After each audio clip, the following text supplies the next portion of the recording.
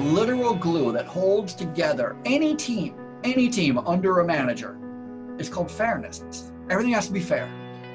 And the only way you can ensure fairness is if you're transparent.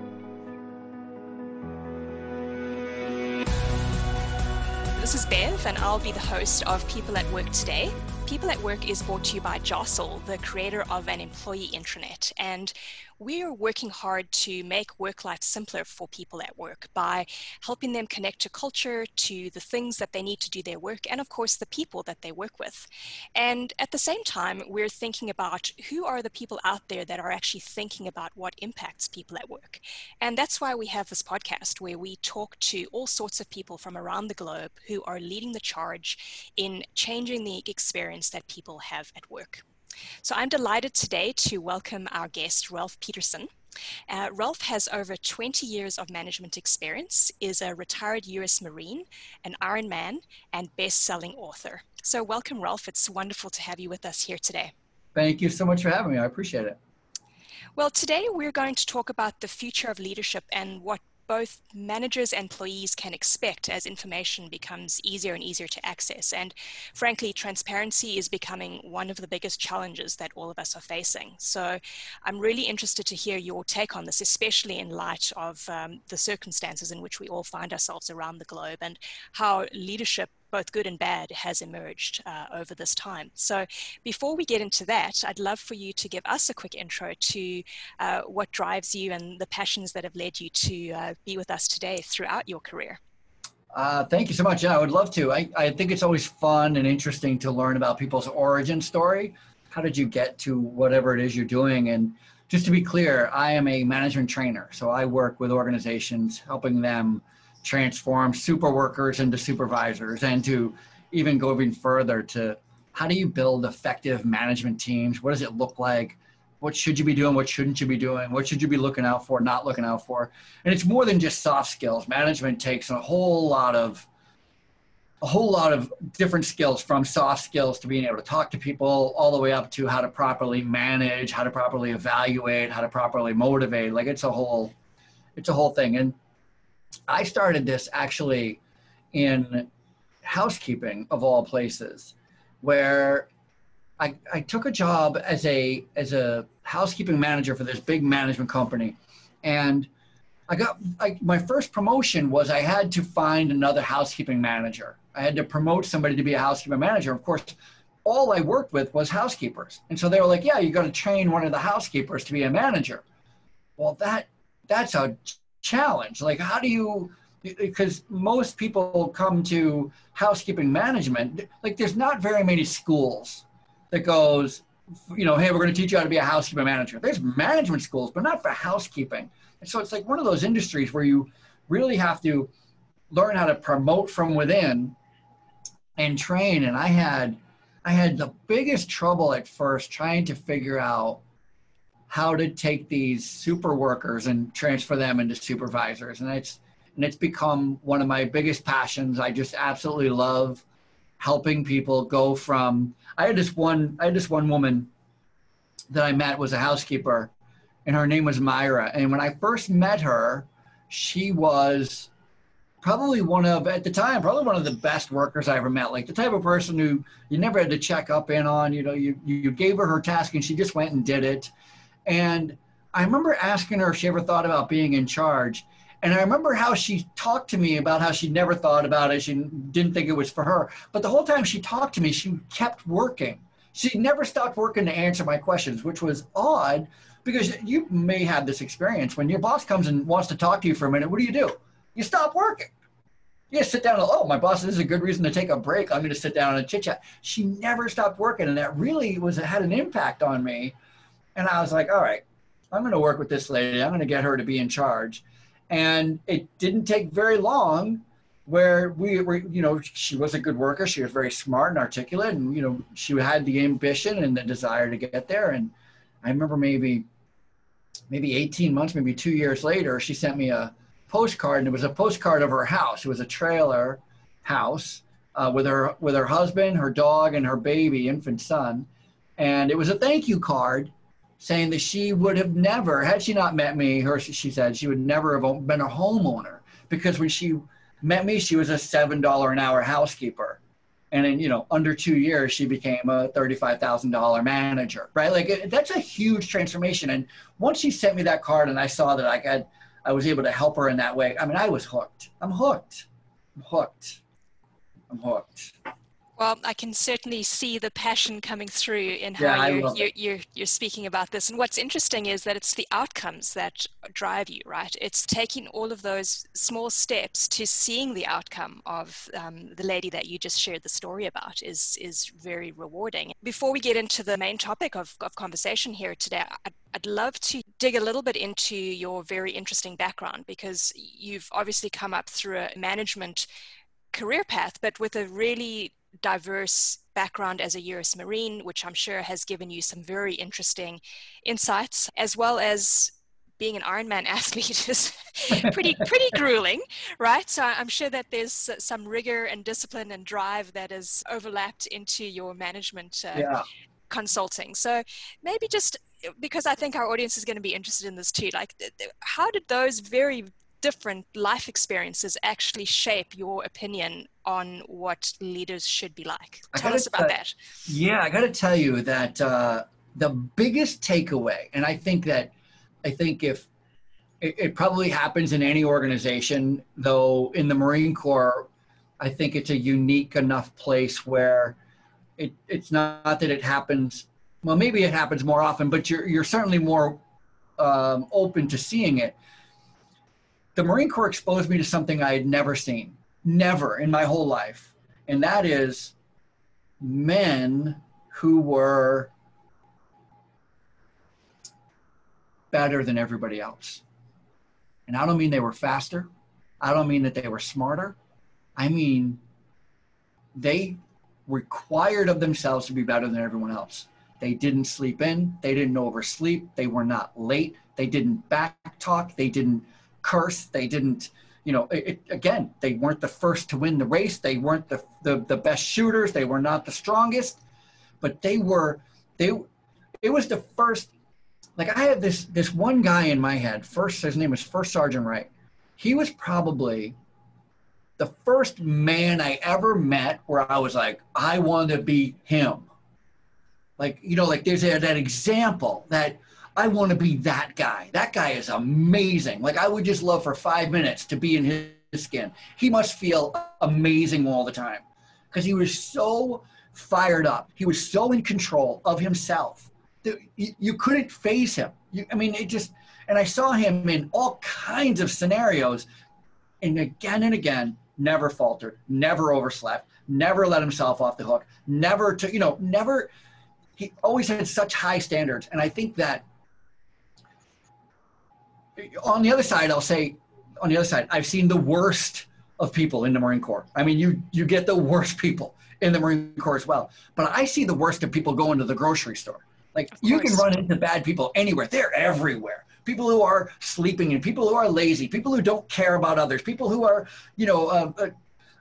unkempt, people who don't take any pride in their appearance, that whole thing. They're everywhere. To see someone who has it together intentionally, who never lets it down, like it's just, I am going to be the adult in the room, and I don't care how many more adults there are in the room, I'm still going to be the adult in the room. Like, that's impressive. It's impressive. And I think that's the biggest takeaway I got in the Marine Corps, was I had a nice opportunity of meeting a few people like that. And every time I was just like, I want to be that guy. I want to be that guy. And now I hope to be that person for others. I recognize that it is important. Let me just talk about the Ironman for a quick second. It is important to be the type of person who, when you say you're going to do something, you do it. Mean what you say. Finish what you start. Be that type of person. And that is how I ran an Ironman. It's how I ran my second Ironman, right? It's because once I spoke it out loud, I'm going to run an Ironman. I am not the type of person who's going to tell you I'm going to do something and I don't do it. I could be that person, who holds me accountable? Me. I could totally let myself off the hook and be like, but it's raining today. I'm not going to train in the rain. I mean, it's snowing. I mean, it's Saturday. I mean, nobody works out on Saturdays. I mean, it's beautiful out here. You know, my friends are all going to the lake. I can't be, you know. If I say I'm going to do it, I do it. And that is, I think, I think it's one of the signs of adulthood. I think it's one of my best attributes. I think that's only reason I'm going to run 40 miles tomorrow. 40. I ran 32 last week. I'm training for a 100-mile race. 40 miles seems like an awful long day. And a long time ago, not that long ago, I got to tell you, there might have been a time in my life where I would have said, hey, I'm going to run 26 miles tomorrow, and then didn't really believe it myself. Now I am the type of person that I confidently tell you I'm going to run 40 miles tomorrow, because I have no doubt in my mind I can, because I'm never going to stop until the 40 miles are up. Like, that's the type of person I now am, and it's because of the people I was exposed to in the Marine Corps.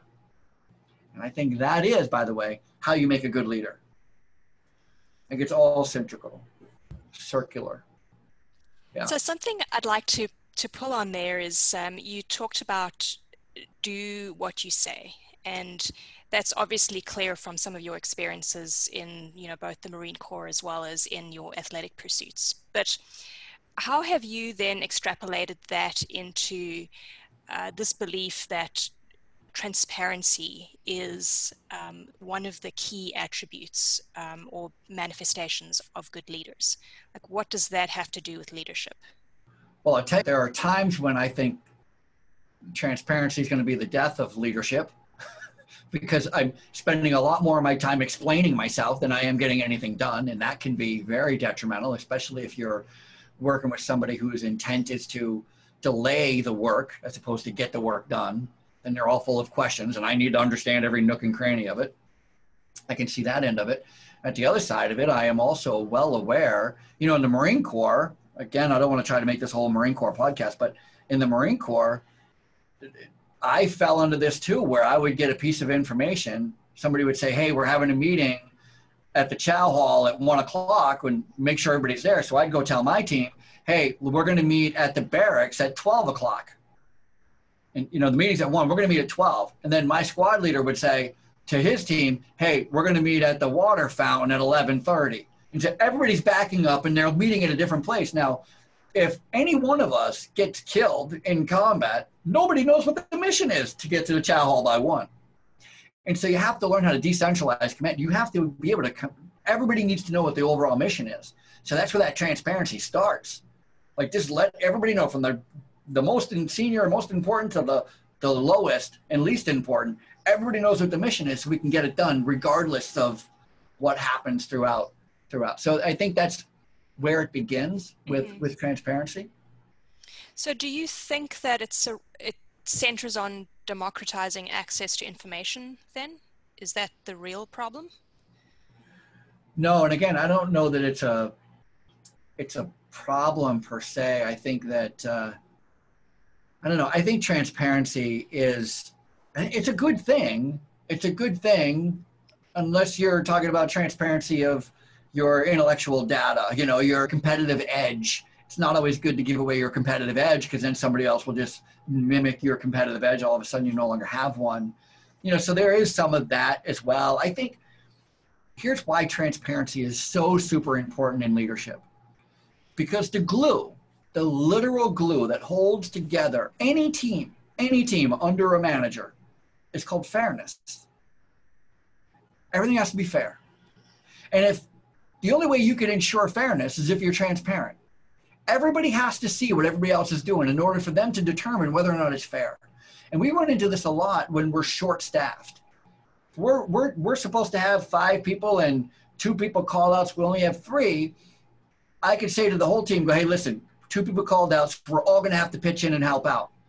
And this is how we're going to do it. You're going to take this little extra, you're going to take this little extra, and you're going to take this little extra. If those little extras are not even, somebody's going to go, hey, why do they get that? That's not, I'm doing more than they are. You know what that is? That's not fair. And it's important that it's fair. That's the only, because any employee who cares about their job, and most employees do, everybody I know wants to do a good job. They just simply, they'll take on extra work. listen, I'll work twice as hard for twice as long, and I won't even charge you any more for it. But you got to make sure they're doing that too. I'm working with them. They've got to do the same amount of work in the same amount of time as I am then. That's only fair.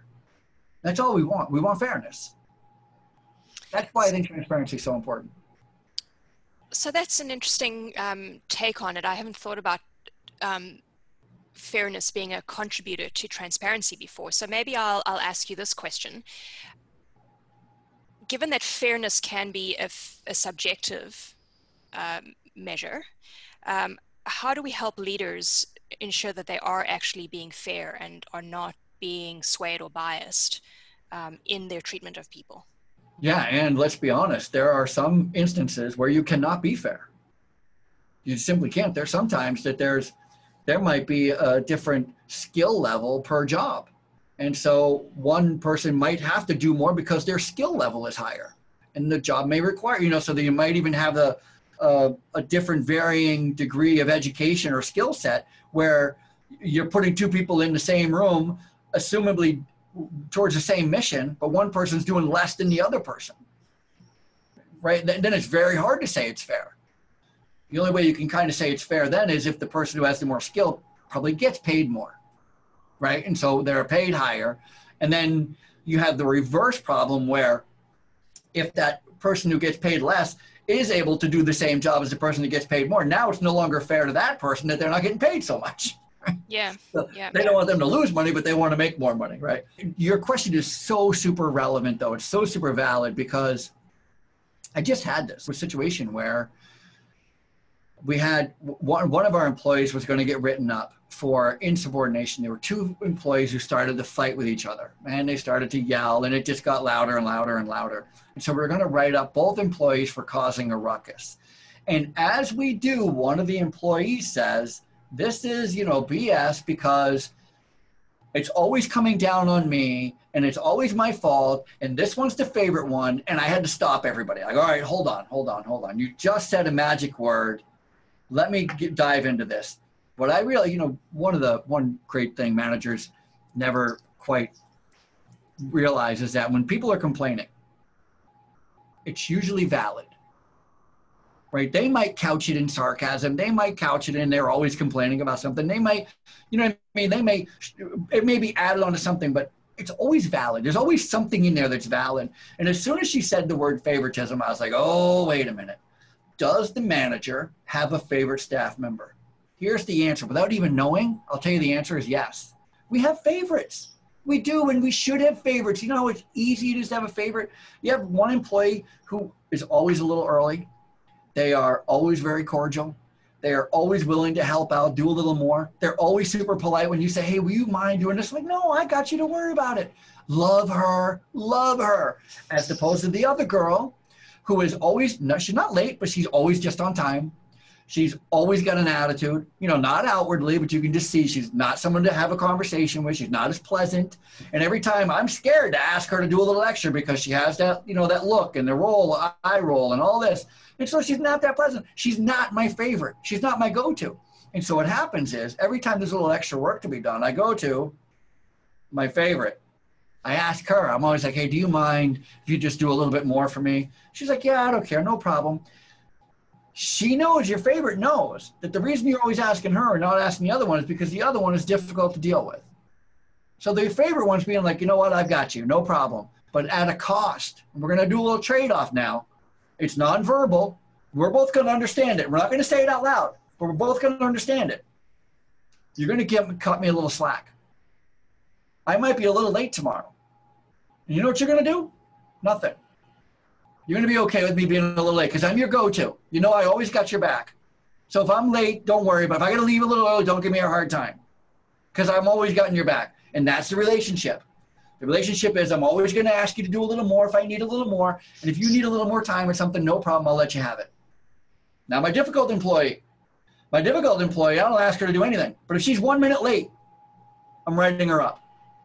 I'm talking to her. I'm looking at my watch when she walks in. Really? You can't get here 1 more minute earlier to be on time? Seriously? And what does that person see? That person sees this other person late 10 minutes, and you never having a conversation. I never see you reaching for your watch. Must be something going on there. She must be your favorite. You know why you're yelling at me? Because you're picking on me because you don't even like me. You like her. And it's true, but it's not fair. Do you understand? It's not fair. You've got, and managers, we all fall into the trap because we love this employee so much. You can't do it. Have your favorites, but they have to. It's like employing a family member. It's like employing a family member. If my brother came to work with me, he would hate my guts.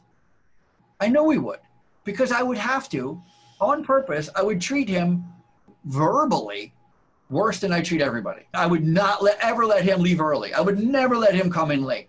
And if he ever was, I would publicly say it. You can't be late. What's the matter? Because otherwise, I'm favoring my brother. And that's not fair. So, very valid example. Thank you. So where does this leave leaders and managers in? Because some of this is just human nature, right? It's just natural to respond and behave that way. So how do we help people who are in this position to be more fair, and hopefully that leads to a greater manifestation of transparency within teams at work today? 1,000,000%. So you have to recover from this, right? As a manager, you have to recover from this. You found yourself in a situation where you definitely have a favorite and you've been letting them get away with some stuff, and you have someone who is not your favorite and you've not been letting them get away with stuff. You've got to rectify this, especially since you've been called on it. Right? So now what do you have to do? You have to look in the mirror and go, okay, this was my fault. I shouldn't have let this happen. You go to one employee and you go, hey, listen, you're absolutely right. I am treating you unfairly. I am letting her get away with more than I'm letting you get away with. I apologize. I didn't mean for that to happen. It won't happen anymore. So I definitely apologize. And you're going to go to your favorite and you're going to go, hey, listen, sorry about all this. I understand I put you in a bad way. I put me in a bad way. You can't be late anymore. I can't let that happen. Your favorite employee, you know what they might say? They might say, well, then I'm not going to do all the extra work for you. I understand what you're saying. I totally get it. I understand. I will ask her to do more. I won't rely on you all the time. That's not fair to you either. I will start relying, even though I don't like it because she has the little resting bee face over there. I'll still go and address it. I understand it's not fair. It's not fair to you. It's not fair to you. It's my fault. So you got to come back from it. So first you got to recognize it. As soon as somebody says, that's not fair, stop everything and just take an internal look. Are you not being fair? And understand that that's the only currency that our employees deal in. That's all they deal in. They deal in the currency of fairness. Everything else, paychecks are the same. If I work 40 hours and you work 40 hours and make the same money, we'll make the same money. If I have more education and more skill and my job's more technical higher, then I get more pay than you do. That's okay. That's fair. That's fair. But if I'm doing more and you're getting the same amount as I am, right, that's not fair. So fairness is the underlying glue that holds all teams together, or destroys them. Yeah, 100%. And our current situation around anti-racism that has been front and center for many weeks now for all of us, I would hope, that is largely grounded in the workplace around fairness too, right? It's fairness at every level. It's fairness at every level. Yeah. So I think, what I'm hearing from you is that leaders must start with themselves and really have an understanding about what fairness is, and they must have the courage to act on that. They must have the courage to actually make good on their own word around fairness, because it's not just saying it, it's actually doing a lot to bring it to life, right? Yeah. And so I just want to make sure that to be clear, I'm not saying that managers can leap tall buildings in a single bound. What I just explained to you, the scenario I just played out for you, is a hard one to even see. Like, it's easy for me to explain now in retrospect, but it's a hard thing to even learn, to even notice that it's hard to even notice that you have a favorite, or what's wrong with having a favorite. What's the big deal about having a favorite, right? Because there really isn't a big deal. I mean, there are people you're going to gravitate and get along with more than other people. It's not a big deal. It's how you treat them differently that's the big deal, right? That's where it comes into problems. And managers, most of the managers that I've worked with, none of us want to get it wrong, but all of us get something wrong. All of us we get an attitude. Sometimes we're not having the best day. Sometimes we think we're completely right. And even though we're not, we don't see it, or we don't see it then. We might see it, come next week and we're like, oh, I shouldn't have done that. Right. Like 3 weeks later. So it's tough. I got to say that I think a very common misconception is that managers have the ability to affect all kinds of change. And I think managers have the responsibility more than the ability. I have the responsibility of getting you to do your job. I don't have the ability to make you do it, right? Like I can't just force your hands into doing whatever it is that you're supposed to be doing. I might have the responsibility, but I don't have the ability to make you do it. And so we have to temper all our expectations of managers. I'll tell you one misconception. I believe a complete misconception is a lot of people would tell you that 90% or 80% of all staff quit their boss, not the company they work for. I think that is the biggest lie ever.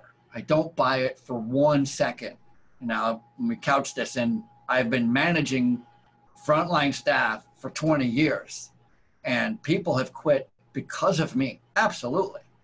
And when they quit because of me, it's not because I stole money from them. It's not because I was racially insensitive. It's not because I, did something illegal. Every time somebody has quit on me, it's because I had to have a difficult conversation with them when they were being difficult. I mean, as stupid as stop taking breaks. You've had your break. I know you smoke. I appreciate that you need a cigarette 18 times a day. We only have 3 breaks a day. I'm going to have to write you up if you do it again. That's the rule. I didn't make the rule. You're in a union. The union says you get 3 breaks, you get 3 breaks. Not fair to everybody else, not fair to the job. While you SOB this, boom, they quit. I'm the worst boss ever. 80% of people quit because of their boss. No, 80% of the people quit because they don't want to work there anymore. I'm not saying that there aren't bosses that are bad and that nobody can work for, but they're few and far between. So what I'm curious about is bringing this back to what we started talking about around access to information and how that leads to transparency. So maybe we can touch on for a couple minutes just what your thoughts are on how does fairness relate to access to information? Well, I don't know. It's such a broad question. The good thing about transparency is that you have at your fingertips your ability to learn and do anything, so you can make good decisions. You want to make good decisions. I've just been thinking about reading Peter Drucker's, the grandfather of management study, management theory. And he does this really great job of talking about what it's like to work with knowledge workers. So we're in a knowledge working age where we don't have laborers anymore. You don't just go, move this and move that. People literally can take their skills with them anywhere. And what that does for us in an organization is it makes it so that you can't treat your employees like laborers. They're now partners or they're associates because they can get up and leave at any time. Could you imagine if none of your employees have to work for you anymore? Imagine if they don't need the money. Imagine if they know everything they need to know to go work somewhere else. Imagine if they don't need your machine. Imagine if they don't need your direction to get the job done. They now learned it. They know how to do this job without you. Now they're a knowledge worker. Imagine if all of your staff were volunteers. See, now we're getting to somewhere. If you start treating your staff, even though they get a paycheck, like they are volunteers, you're going to have to ask yourself, what do volunteers want? Why do people volunteer? Because now we're going to get into the whole idea of transparency, because volunteers want a few things. The main thing they want to do is they want to affect change. They want to support somebody else's mission. Mm-hmm. So they need to know what your mission is. It has to be very clear what your mission is. Our mission is to care for those who don't have families and they're at a certain age where they can no longer do the nice things for themselves. Bathe, clean up, cook, prepare good meals, right? My mission is I want to work for an organization that supports those kind of people. Perfect. That's number one. So we want to be able to work for somebody who we support their mission. That's a volunteer. The second thing a volunteer wants is they want to have an impact. I want to make a difference. I want to affect change, which leads to the final thing all volunteers want, and that is they want to see the results. And that's the transparency part. Imagine that. Imagine if you giving your employee a paycheck is just a side, it's just a side. It's on the side. It's not the main thing you're giving them. The main thing you're giving them is a mission they can support and be behind. They're affecting change and they can see the results of it. Because you showed up this week, we were able to do this and this. Well, that's a very interesting perspective around how to activate your employees. If you approach them with a volunteer mindset, that's a very powerful way to align employees behind the outcomes that you're seeking as a leader. And I mean, all the things that you mentioned there, change, impact, results, those are all the things that we hope that our employees will care about as much as we as leaders do. So we as leaders have to take the steps to be fair and to share information and to be transparent in our behavior and in our words. I've just really enjoyed hearing some really unique perspectives on this around leadership. And what I would ask for you to tell us is, what's the number one or two things that people could take away with them today around how to embrace this idea that we need to be more transparent? I would actually, let me turn it on its head a little bit, because Please. There's two sides to this. There is the side that we've been kind of focusing on, which is management focused, right? We're looking at the manager, we're asking the manager to be more transparent. We're asking you to share more, to be more fair, to be more reasonable, to give more. Let's turn it back on the staff now. What if it was the staff's responsibility, the staff's job to be more responsible? What if it was their responsibility to be more transparent? What if it was their responsibility to give more? I have a handful of things that I think puts people, especially new managers, behind the eight ball a little bit, where they have some assumptions. You ever heard the expression, you should praise publicly and reprimand privately? Mm-hmm. Yeah, so that's pretty common. Like we almost grow up with that vernacular, that belief. That's how we want to be treated anyway. We want, if our boss needs to talk to us about something that is really not pleasant, don't embarrass me, right? Let's bring it into a back room. And on the other side, if I've done something really great, please feel free to let everybody know how fantastic I was on Saturday, right? That's what we want to have. In management, it's not always the case. In management, sometimes you have to be willing to reprimand publicly and praise privately. And let me take the praise privately first, because it's the easiest to muster over. If you have a favorite, you're going to end up praising them an awful lot more publicly, and it just becomes obnoxious. And everyone's going to see like, oh, that's clearly the favorite. So it's not always beneficial to praise publicly. If you can just imagine. I have managers, sometimes I'll be walking with a new manager like, oh, this is my favorite staff member. There's 18 other staff members there. And so although this one staff member is like, oh, I'm the favorite, 18 others are like, what the heck is that all about, right? So it's not always the best. But the hardest concept to get around is the idea of reprimanding publicly. You imagine having to have a stern, tough conversation with an employee in front of everybody else. It's degrading, it's embarrassing, and it shouldn't happen. But it's the only way to be an effective manager in a lot of instances. And the reason is this. Let's just take an example of somebody who's always late. If we're always supposed to be starting at 7, and it takes the whole team to start at 7 in order for us to get busy and get going, and one person is late 5 minutes, 10 minutes, 15 minutes, consistently all the time, what happens to the team is the team has to pick up that slack because they still have to start at 7. So they just have to do extra work until that person comes. But nobody on that team has the responsibility of speaking up to that staff member. And so instead, all they do is they badmouth that staff member while the staff member's not there. And as soon as they show up, everybody shuts up. And as soon as they're gone, they start talking about them again. As the manager, it's my job to recognize that that staff member is having a negative impact on all the staff. Now, I can do one of two things. I can pull that person aside privately in a hushed room in a hushed tone and say, hey, you got to be here on time. You're holding everybody back, and it's not good for anybody. You can do that. Sometimes that even works, and it's probably where you should start. But I've had too many instances where I would have that conversation privately with somebody only to learn later that my team never knew I had that conversation with them. And therefore, my team thought I was a terrible manager. They're like, if that was me, Ralph would have talked to me. I can't believe Ralph hasn't talked to him. I can't believe this is still happening. And it's her. I can't believe she's always late. Ralph's never said anything. I wonder if there's something going on between them. You see where it goes? All of a sudden.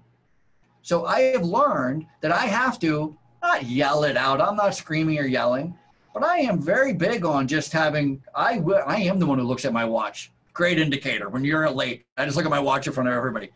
We start at 7 around here. Right? It's not a chewing out at all. It's a reminder. See, everybody now sees. I do it to everybody. That's fair. That's transparency. Everybody sees that I am being equally as harsh on that person as I would be on you. And that part is just as important as that whole transparency part of managers need to be transparent with all the work they're doling out. Managers also need to be transparent with the discipline they were doled out and the corrective attitudes and the corrective measures. That too, that's all I'm trying to say. There's both sides of it. Both sides of it are important. Yeah, 100%. And I'm glad that you raised that, because I was thinking about the two-way nature of this and how it really is everyone's responsibility to ensure that fairness is there, both with each other. But in terms of the transparency and doing what we say, is the onus is on every single individual to show up and to participate and contribute to the team equally. You need to be fair to your team members. You need to be fair to your manager as much as the manager needs to be fair to their team members. So wow, we've packed a lot into a short time here together, but we are going to have to wrap it up now. If anybody would like to reach out to you, what's the best way for them to do that? It's ralphpeterson.com. It's the best place to get a hold of me. And I do one-on-one coaching all the time. If I've said something that you're like, you know what, I need to talk to that guy, you can. We can Fabulous. talk. Yeah. Wonderful. Well, we'll also share a few other contact points for you in the show notes, so folks can find you that way as well. But thank you for sharing your ideas and thoughts with us. I know that you're having a really busy time right now with all the things that are going on in the world. But keep up your training. Good luck with the 40 miles tomorrow. Thank you. I hope one day we both get to find ourselves back on the racetrack wherever we are, with a trail or a road race, whatever that looks like. Soon enough, I hope. But until then, maybe we'll see each other on Strava. I like it. Take good care. Thank you so much. Thanks. Thanks for listening to this episode of People at Work. It would mean a lot to us if you could head over to Apple Podcasts and leave a review. The more reviews we get, the more people discover the podcast. Also, don't forget to subscribe to ensure that you don't miss an episode. You can do this wherever you get your podcasts. Or you can reach me at bev@jostle.me or find me on LinkedIn. Until next time, take care.